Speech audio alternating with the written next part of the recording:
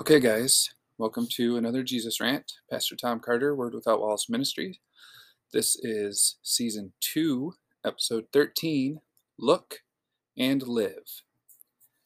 And the reason that I want to talk about this particular topic today is because I firmly and truly believe that what you fill yourself with is what will come out of you.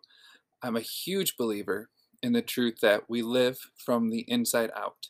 Even if we don't necessarily know that or believe it, that's what happens. Because what's inside of us, no matter what it is, whether it's, love, mercy, grace, or bitterness, hurt, or whatever it is that's inside of you, that's really kind of what defines you. It's too big to stay in there. It will come out. So it's important that we fill ourselves with the right things. I truly believe that you are what you eat. And I think, that's what Jesus was talking about when he says, this bread is my body, come take, eat of me. When he said, this wine is my blood, come take, drink of me. I think the spiritual truth there is that what we fill ourselves with, uh, what I'm trying to say is garbage in, garbage out, right? If you fill yourself with all of that negative stuff, then that's what you'll have inside of you. And you can't give what you don't have, you can only give what you do have. So, what's important to me to try to convey to you is what you magnify in your life is what will manifest in your life. What you see is what you be. And with that in mind, I want to read Isaiah chapter 51, verse 1. And I'm going to read it first in the New Living Translation, then in the King James Version. And it reads, "Listen to me, all who hope for deliverance." And again, always to me, and I know that I look at things differently than a lot of other uh, pastors or preachers or however you want to label it. But when I see things like deliverance or salvation in the Bible, I don't see an afterlife. I see sometimes you need to be delivered from what you're going through right now. Sometimes you need to be saved from what you're going through right now. I think hell can be a present reality. If you're going through hell, keep on going. And I think heaven is a present reality, the days of heaven on earth. So it says, "Listen to me, all who hope for deliverance, all who seek the Lord. Consider the rock from which you were cut, the quarry from which you were mined." And I think my kid would love that because he loves Minecraft and he understands, at least, in the video game world, that if you want those resources, you have to go out and get them, which is a different mindset than a lot of people have these days, kind of a sense of entitlement. But I'm going to leave that alone right now. I'm not going to get into that. What I want to focus on is consider the rock from which you were cut. Because in order to know where you're going, you have to know where you came from. I I kind of think, for the most part, with the big things in life, we will go one of two ways. For example, if you have a parent who's an alcoholic, I think you really have more or less two choices. You can either say, well, I'm an alcoholic because my parent's an alcoholic, and you can, kind of accept that as uh, your fate or your destiny, or you can go the other way and you can say, well, my parents an alcoholic, so I'm not going to drink. I'm not going to follow in those footsteps. I'm not going to get stuck in that same trap. But either way, you have to consider the rock from which you were cut. You have to know where you came from, because if you don't know that you have an alcoholic parent, and you're going through life and you're like, well, I'll just try drinking. It's probably no big deal, but it's in your genes that it is a big deal, then you're setting yourself up for failure. But if you know where you come from, you can have a better idea of how to get where you want to go. Which is another thing, is if you don't know where you want to go, it's going to be very, very hard for you to get there. And I can tell you that from experience because, as my dad says, uh, I stumbled around in the wilderness for quite a while before I figured out how to get to the mountaintop. Sometimes it felt like, I was in a hamster wheel, or I was literally just going around in circles, repeating the same mistakes over and over and never really learning from them. And I joke about it and I say, I like to make the same mistake 3 or 4 times just to make absolute sure that it's a mistake. But at some point, it's important to learn and grow, to make a mistake and learn from that mistake. And there's nothing wrong with making mistakes. If you never make any mistakes, you can't learn from your mistakes. More is learned from failure than it is from success. So don't get down on yourself if you make mistakes. Just make sure that you learn from those mistakes so you can keep moving forward. So we need to know we need to know where we're going, and we need to know where we've come from. And in order to truly know who we are, we need to know who our Father is. In this case, our Heavenly Father. Because, well, let me read it. Let me read it in the King James, and then we'll go on. Isaiah 51:1 in the King James reads, "Hearken to me, ye that follow after righteousness, ye that seek the Lord. Look unto the rock whence you are hewn, and to the hole of the pit where where ye are digged." Now, just so we're really, truly, honestly, perfectly clear about what we're talking about when we are looking unto the rock from which we were hewn or from which we were cut, 1 Corinthians 10:3 and 4 reads, "All of them ate the same spiritual food, and all of them drank the same spiritual water, for they drank from the spiritual rock that traveled with them, and that rock was Christ." Paul writes about it in the New Testament, another place where he talks about how Jesus is the foundation, and there can be no other foundation other than the one that is laid, that is put down, that is Jesus. He is the rock of salvation. He is the foundation that we build on. He is the beginning and the end and everything in between, the Alpha and the Omega. So when we're looking at the rock from which we were hewn, we're looking at Jesus. When we see ourselves in Him, we see our true selves. Christ in you, the hope of revealed glory. Because when you know Christ is in you, it comes out of you. Again, that's the whole divine order of things, is living from the inside out. What's inside you coming out as you fill yourself to overflowing with it. The glory that God has put in you when He put Himself in you, when He put His Spirit in you, when He put His incorruptible seed in you, coming out of you. Because it's too big not to, right? When you fill yourself to overflowing with what He has already filled you with, then it's a natural overflow. It's not you trying to be like anything. It's you looking at the rock from which you were hewn and literally being a chip off the old block. And that's another thing I can relate to my son, because there's a picture of my dad when he was younger that people mistakenly think is a picture of me, because we look that much alike.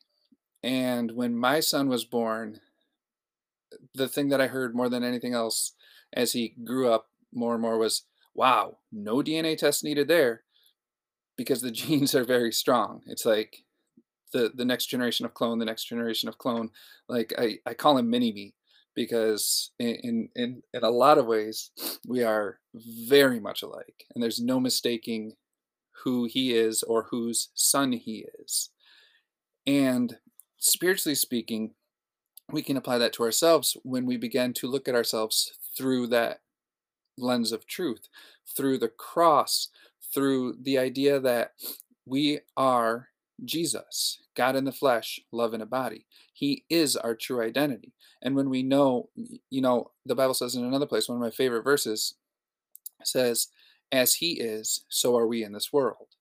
So that behooves us then to find out and understand how He is, where He is, and who He is. Because only in knowing Him do we truly know ourselves. Because again, He is our true identity. So if you want to know who you are, you have to look to the rock from which you were hewn.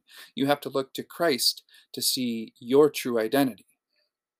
And I'm going to read a couple of verses that I think apply to this looking or this seeking, because I've said many times that this eternal, never-ending, lifelong journey is simply a journey into the heart of the matter, which is the heart.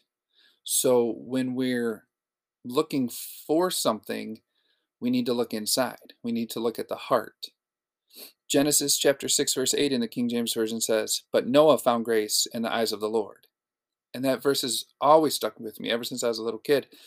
Because and listen, I understand that in the context of that chapter, it's saying when God looked at Noah, God gave him grace. But the way that they word it is so powerful to me because Noah found grace when he looked in God's eyes. He found grace at the source of grace. Remember when we talked about coming boldly to the throne of grace to find help in time of trouble?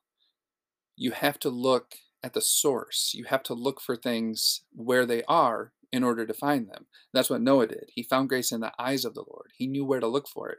He looked God straight in the face, which a lot of times in the Old Testament, the Bible says anybody who looks into the face of God shall not live. But what we're talking about today is the truth that says if you look, you will live. So Deuteronomy chapter 4 verse 29 reads, "But from there you will search again for the Lord your God, and if you search for him with all your heart and soul, you will find him." That's the key. If you're looking in the right place with the right heart, you will find what you're looking for. That's what God honors. That's what God wants. He doesn't want you to rub, try to rub a lamp and get a genie to come out and grant you three wishes. And I'm not saying God won't give you what you ask for. I'm saying that, the Bible says anything you ask, Jesus said, anything you ask in my name, my Father will give you. And people think that that means at the end of your prayer, you should say, in Jesus' name, amen. But really, what that means is when you ask for something in Jesus' name, you're asking for it with Jesus's heart. You're asking for it with his nature. You're asking for something he would ask for.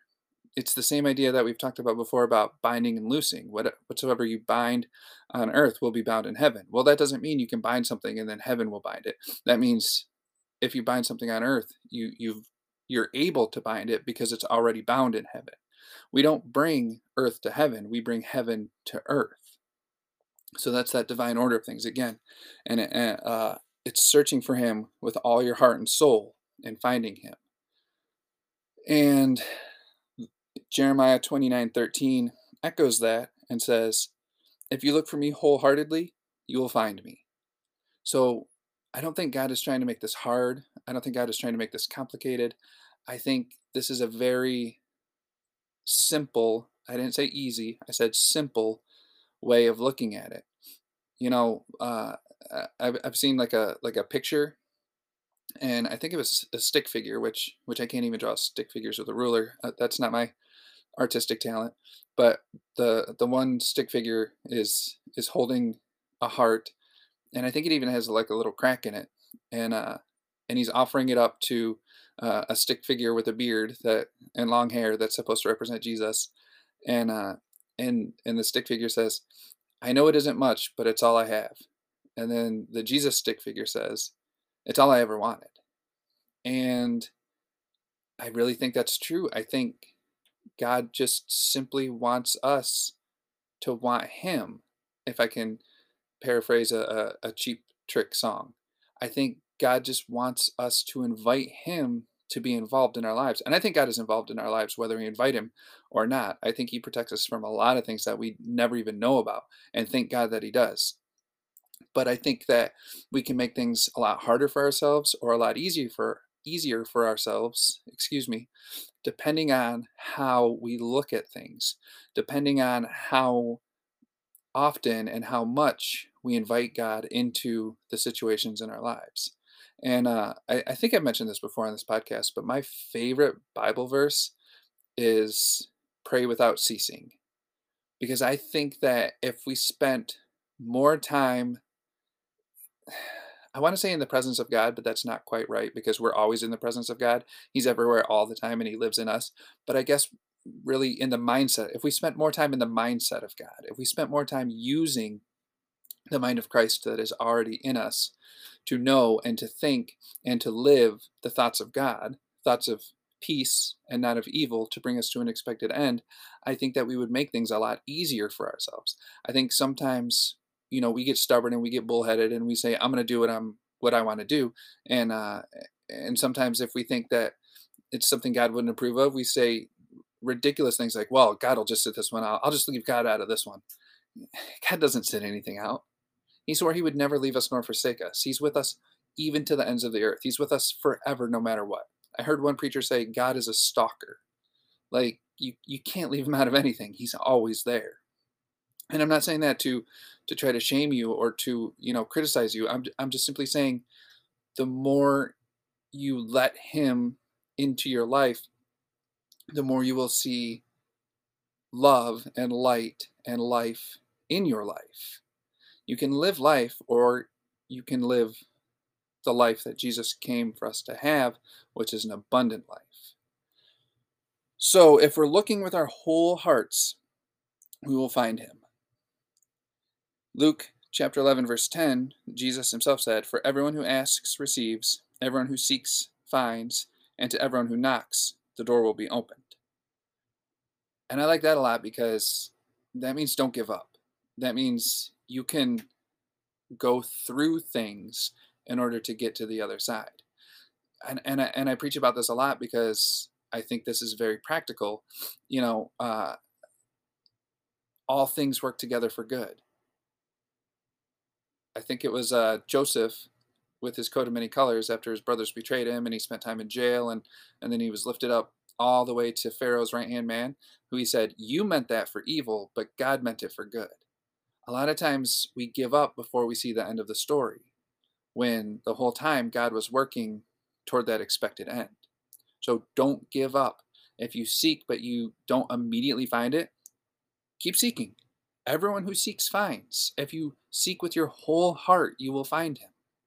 I think these are not even clues, but like instructions. Like, these are life hacks. If you want God involved in your life, don't ever stop and don't ever give up. So now I want to read a passage of scripture in Numbers chapter 21. And I'm not going to read the whole chapter, and well, I'll just read it and then we'll see how much background I need to get into it. This is when the people of Israel were following Moses through the wilderness, and they had a ton of trials and tribulations, and some of them wanted to go back to Egypt and be slaves again, and all these other things. But let's read it. Numbers 21, starting with verse 4. And they journeyed from Mount Hor by the way of the Red Sea to compass the land of Edom. And the soul of the people was much discouraged because of the way. And the people spake against God and against Moses. "Wherefore have ye brought us up out of Egypt to die in the wilderness? For there is no bread, neither is there any water, and our soul loatheth this light bread." Verse 6. And the Lord sent fiery serpents among the people, and they bit the people, and much people of Israel died. Therefore the people came to Moses and said, "We have sinned, for we have spoken against the Lord and against thee. Pray unto the Lord that he take away the serpents from us." And Moses prayed for the people.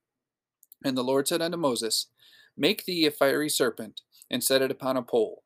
And it shall come to pass that every one that is bitten, when he looketh upon it, shall live." And Moses made a serpent of brass, and put it upon a pole. And it came to pass that if a serpent had bitten any man, when he beheld the serpent of brass, he lived. There's a lot in this story, and of course I want to, as always, I want to point to Jesus. The serpent on the pole is a type and shadow of Jesus on the cross. Even when Jesus was literally on the cross, there were other people being crucified on his right hand and on his left hand, and one of them mocked him, and the other one said, "Today I would be with you in paradise." And Jesus said, "Believe in me, and that's exactly where you'll be." So even, in a very literal sense, when Jesus was on the cross, the one that looked to him, the one that kind of seeked him with his whole heart, lived. They were dying on the cross, but they lived, spiritually, the never ending, the everlasting life. So that's what we're talking about here in type and shadow, is Jesus on the cross, looking to Jesus, looking to the rock from which you were hewn. You're a chip off the old block, and Jesus is that rock. And if we went on and on from that story, we would see the people of Israel getting that manna from heaven, that light bread. You would see the spiritual rock. Moses struck the rock, and water came out of the rock, and that's what First Corinthians was alluding to.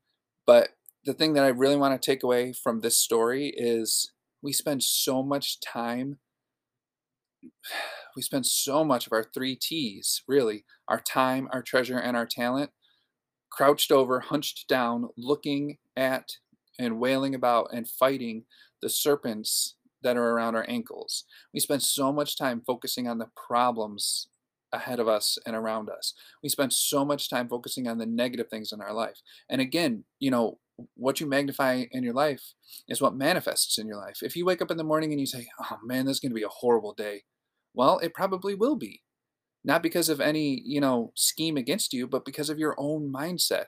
Because no matter what happens, you're going to see it through that slanted and skewed viewpoint. If you're always looking at the serpents on the ground that are nipping at your heels, then you're going to miss out on everything else that's going on around you. And specifically, you're looking at the wrong thing. If you're looking down at the problems, you're not looking up at the solution. You're not looking up at the serpent on the pole. And again, Moses said, "Look and live." When we look to Jesus, we see our true selves. We see our life. When we look to Jesus, we can stop trying to be somebody we're not, and we can simply be who we are. We can see who we are and be who we are. What you see is what you be. You are what you eat. So I want to read three more verses that I think and I hope really tie this together in order to close this out. Oh, I wanted to say one more thing about the fiery serpents. Uh, the the people were whining and complaining. The people started getting bit by fiery serpents, and then the people begged Moses to pray to the Lord. At some point, you can pray to the Lord on your own. At some point, you don't need somebody to intercede for you. You can go straight to the source. I think that's one thing that's really missing in a lot of people's lives is just that confidence to come boldly to the throne of grace. We don't need an intermediary. We don't need anybody else to do our praying for us. You don't need, to go to church and give a prayer request to the pastor. And you can do that, and I'm sure the pastor will pray for you. But I don't think God hears the pastor's prayers any more or any less than he hears your prayers, right? We have a direct line to God because he lives in us. If we make a mistake, we can take responsibility for that mistake and we can make amends for that mistake. And we don't need, third party intervention. So I'm not saying don't pray for people. You should pray for people. I'm not saying don't ask people to pray for you. That's totally fine. But I'm saying at the end of the day, get in your prayer closet, get with God, pray without ceasing. You should always be in contact with him, in communication with him. And that means talking to him and listening to him. I think a big part of what people miss a lot of the times is the listening part. Like, like, yeah, I kind of rant against this a lot, but the idea of push, Push, pray until something happens. I don't know, man. I think you should just cast your cares upon him because he cares for you. Just give it to him and just move on. You don't have to force God to do something. All right, let me read my last three verses and close down for today. Genesis chapter 1, verse 27 reads, "So God created human beings in his own image. In the image of God, he created them. Male and female, he created them." Again, that's the rock from which we were hewn. You can't make something out of nothing. God created us out of himself. He created us in his own image. It's like me and my dad and my kid, mini me, mini me, down and down the line. So we need to understand that that's where we come from.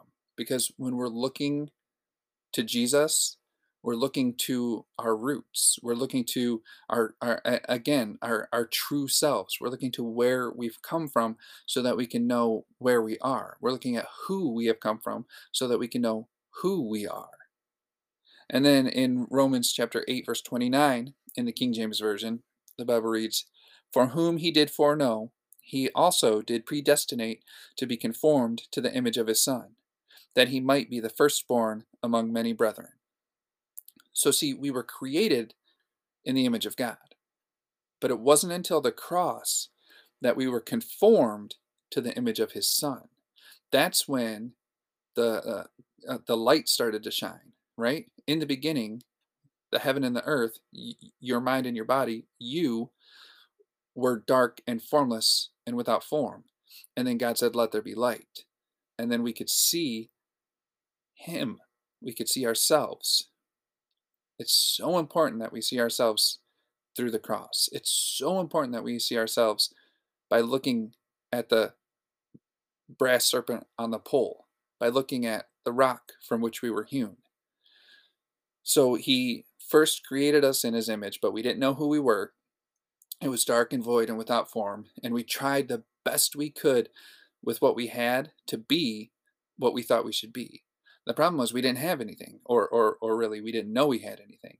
The problem was we couldn't see anything because it was dark. So then God conformed us to the image of his son.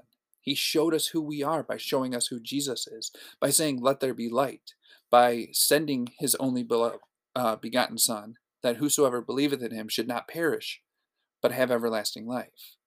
God knew that we had no idea who we were because we had no idea who he was.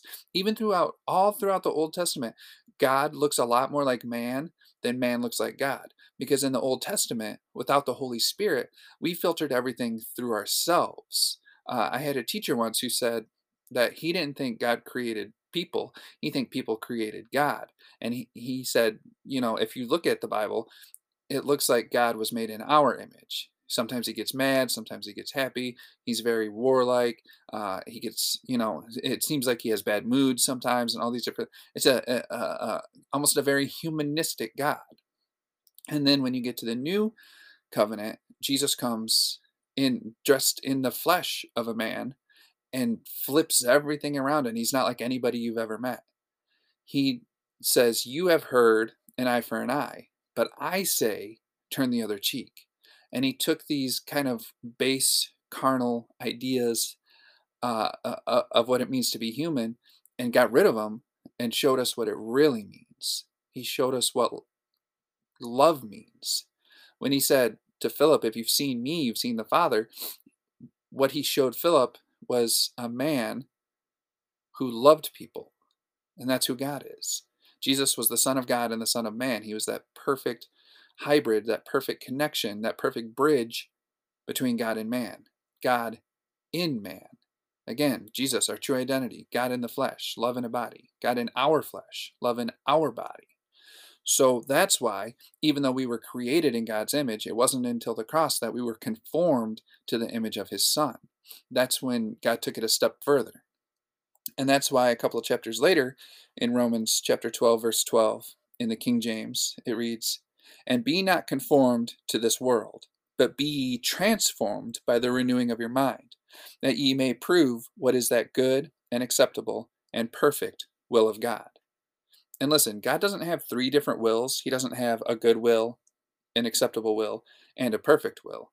His will is good, acceptable, and perfect. God likes to deal in threes, and that's the rule of three for his one will. He's not double-minded. He has one will, and it's good, acceptable, and perfect. And what he and when you're transformed by the renewing of your mind in order to prove that will, more than anything else, you're proving it to yourself. And when you prove it to yourself, when you get it inside you, that's when it can come out of you. And I like where it says, be not conformed to this world, which means don't go back to the world. You have been transformed. Now be transformed into what you've already been transformed into. The good fight of faith is laying hold of the eternal life that we've already been given. It's receiving it. So we receive it and release it.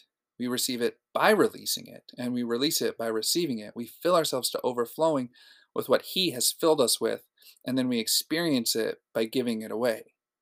So when we look and live, we are being transformed into what we see. When we look back or consider the rock from which we were hewn, we see our true selves, our true identity, our true nature. And then we can stop trying to be somebody we're not, and we can embrace who we are. The hardest thing to do in this life is to try to be somebody you're not, because it goes against every instinct that you have. So be encouraged. Mistakes are okay. Seek with your whole heart, and you will find. Know where to look. Go to the source. Be who you are by knowing who you are, by knowing who Jesus is. That's what I have for this week. As always, I want to thank you guys so much for all the support, for helping me get the word out there, and we will see you again next week. Okay, well, if you enjoyed that, I want to invite you to check out my website, jesusrant.com. You can get my daily rants on there. You can get my books that I've written on there. They're also on Amazon. I have an author's page on Amazon. I've written a lot of books. I'm pretty proud of them. You can order them. I try to keep them cheap because I don't like to pay a lot of money for books, and I don't think people should have to pay a lot of money for mine. So check that out. If you want to support the podcast itself, you can find it on anchor.fm. If you just search for Jesus Rant, you can support it monetarily. You can support it by liking it, sharing it, subscribing to it, and you can support it, by word of mouth, by telling people about it, helping other people find it and listen to it. And thank you once again, as always, for spending your time to listen to it, to help me to get the word out, which, as we know by now, is my heart, is just getting this word out. Word Without Walls Ministry. So just thank you for your support. I love you, and there's nothing you can do about it. Amen.